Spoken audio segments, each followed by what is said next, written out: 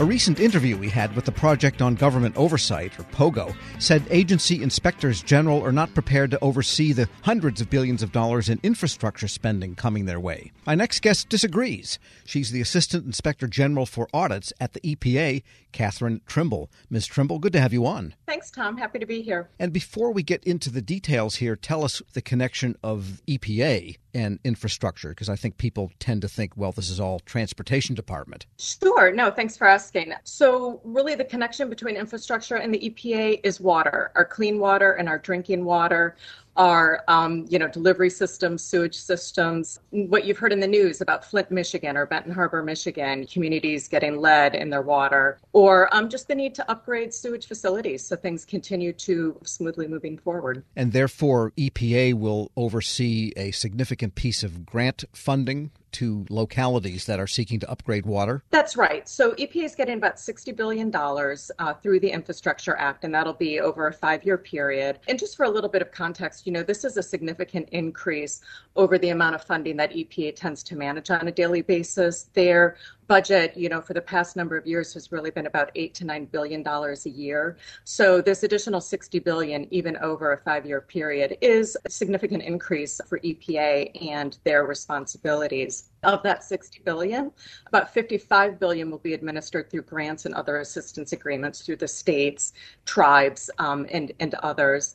And then about 83% of the funding is allocated for water infrastructure projects that will be administered through the states. And you mentioned state and tribal. Does it get down to, say, a municipality could apply for these grants also, or a county? Absolutely. So EPA sends the funding to the states, and then the states administer the funding more discreetly out to local communities. So 83% of $55 billion out of $60 billion then is water. Correct. And either way, it's a lot more than EPA is used to overseeing and also granting. There's a big function both on the oversight and the granting originality there. So what are you doing? What do you need to do to gear up? Let's talk about personnel first, human capital, to be able to handle this task. Sure. So we are, both we and the agency are in hiring mode right now. We are hiring folks really across our office, but predominantly in our audit, evaluations, and investigations groups to help us conduct the oversight that needs to be done. We are hiring our traditional staff for audit and evaluations and investigations, but also, some specialties. We've set aside some room to hire specialists to help us really dig into some of these funding areas where EPA will be concentrated. The original grant itself has to be free of original sin if the money is going to be spent correctly down the line. Right. And so in that regard, we're planning our oversight in 3 phases to oversee, this funding. And the first phase is really, it's about talking with the agency, talking with our other colleagues out there in the oversight community, and planning. So one of the first things we started doing is as far back as last November and December was talking with EPA about their plans for gearing up to manage this funding. Our Office of Investigations has been providing fraud awareness briefs to EPA since starting back in December, and really hearing from them what they feel they need to do. I mean, EPA, to its credit, is aware this is a lot, and they realize they really need to step up to, manage this historic amount of funding they're getting. So really just talking about their plans and the risks involved. And to that extent, we're providing lessons learned. So right now we're going back through our reports from the past, again, across audit, evaluation, and investigations, and pulling together what can we remind EPA about deficiencies in the past that they need to remember as they move forward to administer these grants and other assistance agreements. We were speaking with Catherine Trimble. She's Assistant Inspector General for Audits at the EPA. So you have to have the human capital both on the granting end and on the auditing post-grant end to make sure that everything is done right.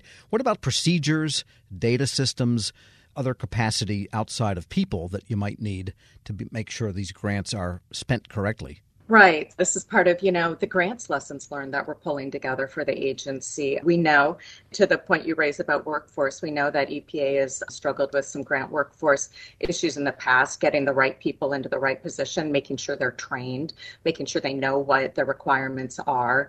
And then systems. We've actually issued a report just recently looking back at the CARES Act, but calling out deficiencies within EPA's grants management system and its ability to have the right information available to the right people at the right time. Further, we are one of the few, if not the last one left of the OIGs that directly does the financial statement audit for the organization, for the agency we oversee.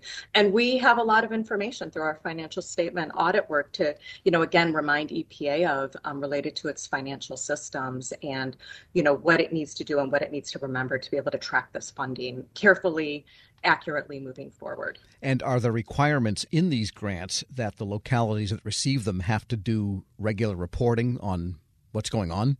Yes, those are traditional requirements that go out through grant awards. And typically it works. We do a lot of work in that area going in and looking at, okay, did this recipient ultimately provide the reporting it was supposed to provide to document that, yes, it spent the funds as intended and got the intended outcomes. So we do have existing mechanisms that we'll continue to use moving forward.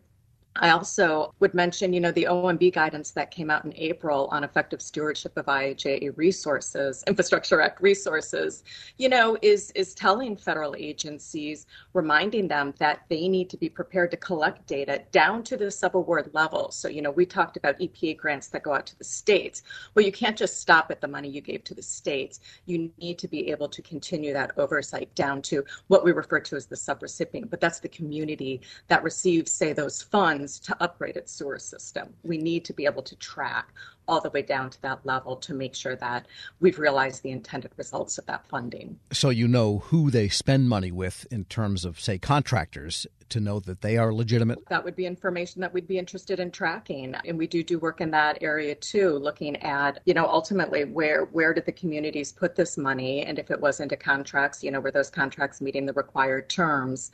That is all on the table. That kind of gets into, I mentioned our 3 phases of oversight. Some of that, there's the upfront, making sure EPA and the intended recipients know what to do on the back end, and grants can be alive for a very long time, but we'll be there at the end as these grants are being closed out to go in and really look and make sure, did these recipients provide the sufficient documentation to show that they spent the funds as intended and, again, achieved the intended outcomes. It strikes me there's a couple of things you have to look at. They could get the intended outcome and the water is good and the pipes are good and so forth, but they might have blown way too much money getting there. On the other hand, they could spend exactly to the penny that they should have, yet the water's still dirty at the end. So you really have more than one simple criterion for judging whether the money was in fact used correctly.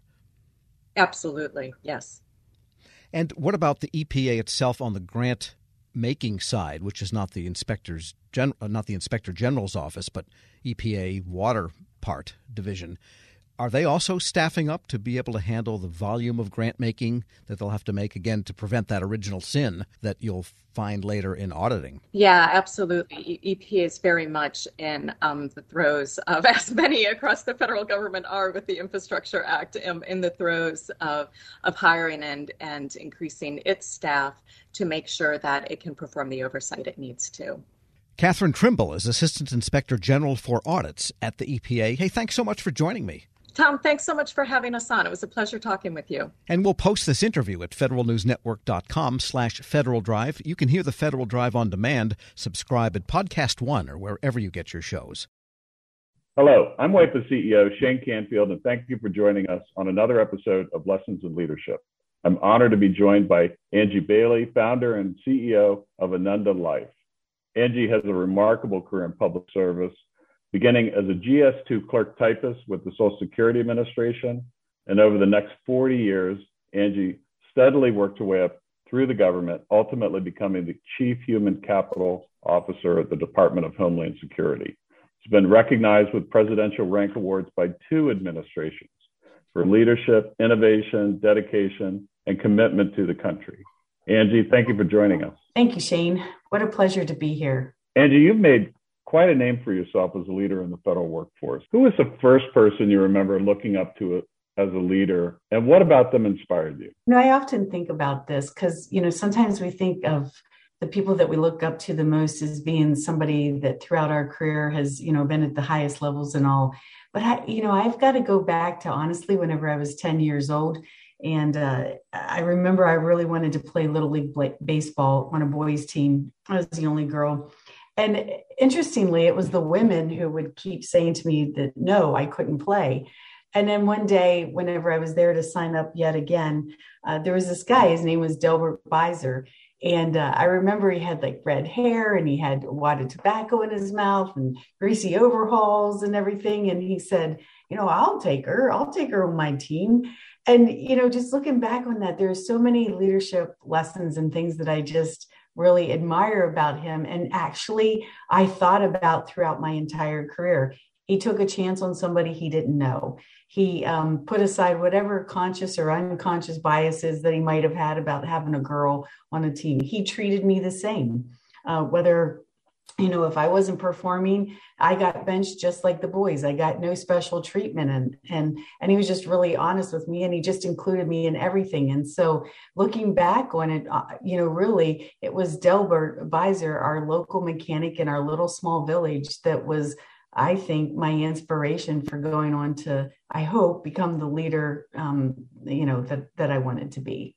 I'd say half of the guests on this podcast have had similar stories where they reach back to either childhood or young adulthood. And I think as leaders, it's really incumbent upon us to keep that in mind, that what we say and do, especially in the younger ages, really can have a lifelong impact. How would you describe your leadership style, and how's that developed over time? I would say that the one word that describes my leadership style is that I care.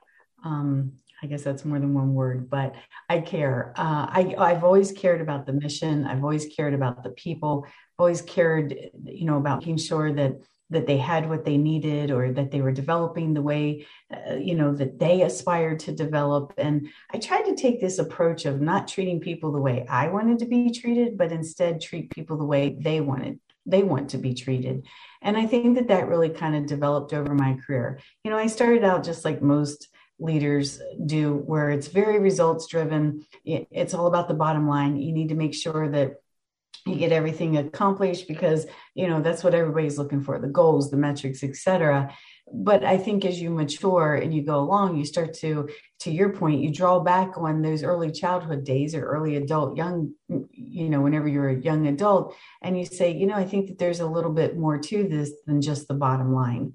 And so over time, I really began to, I think, see a much bigger picture and the entire ecosystem, if you will, and how the people themselves fit into all of this. And that ultimately, at the end of the day, it was all about the people. And so, I think my maturity allowed me to then shift and focus more on the people than so much on results and bottom line. You've been recognized with 2 presidential rank awards, 2 different administrations. You founded your own company. Tell us a little bit more about your background from the beginning, and how did that lead you to where you are today? Well, it's kind of interesting, like you said, that I started out as a GS2, a Social Security Administration. I mean, what I really wanted to be was a criminal prosecuting attorney. That was absolutely my dream. I sometimes joke and say what I really wanted to be was a mafia don, but that wasn't going to work out. So, had to be a criminal prosecuting attorney. But, I had to get a job to pay for college. It wasn't in the cards that I was going to be able to go to college without a job. So I applied at the Social Security Administration, at the unemployment office. And lo and behold, I got a job at Social Security. I didn't even know it was federal, to be honest. From there, I went to the Department of Defense, and I found this career field called Labor and Employee Relations. And honestly, it was as close as I was going to get to being a criminal prosecuting attorney. I didn't go on to be a criminal prosecuting attorney, but I went on courtesy of Department of Defense to get both my bachelor's and my master's in leadership, because the whole study of leadership I just find incredibly fascinating. From historical to current times, it's just something that's just really fascinated me. And so I would say I'm a lifelong learner of leadership.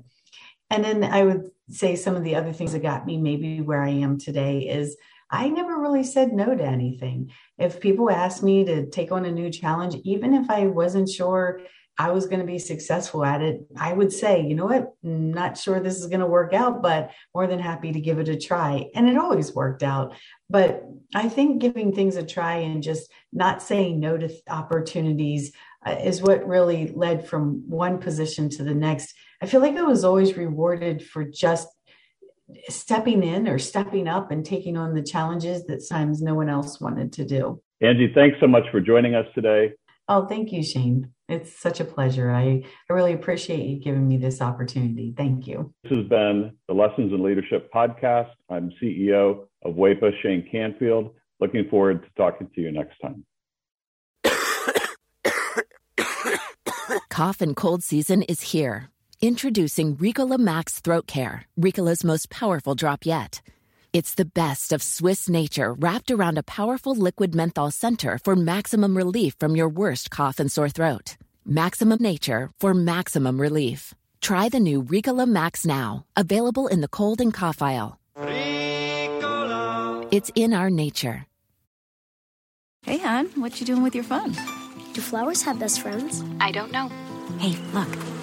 Whoa. Some answers can only be found in nature. Discover the unsearchable. Visit discovertheforest.org to find a trail near you. Brought to you by the United States Forest Service and the Ad Council.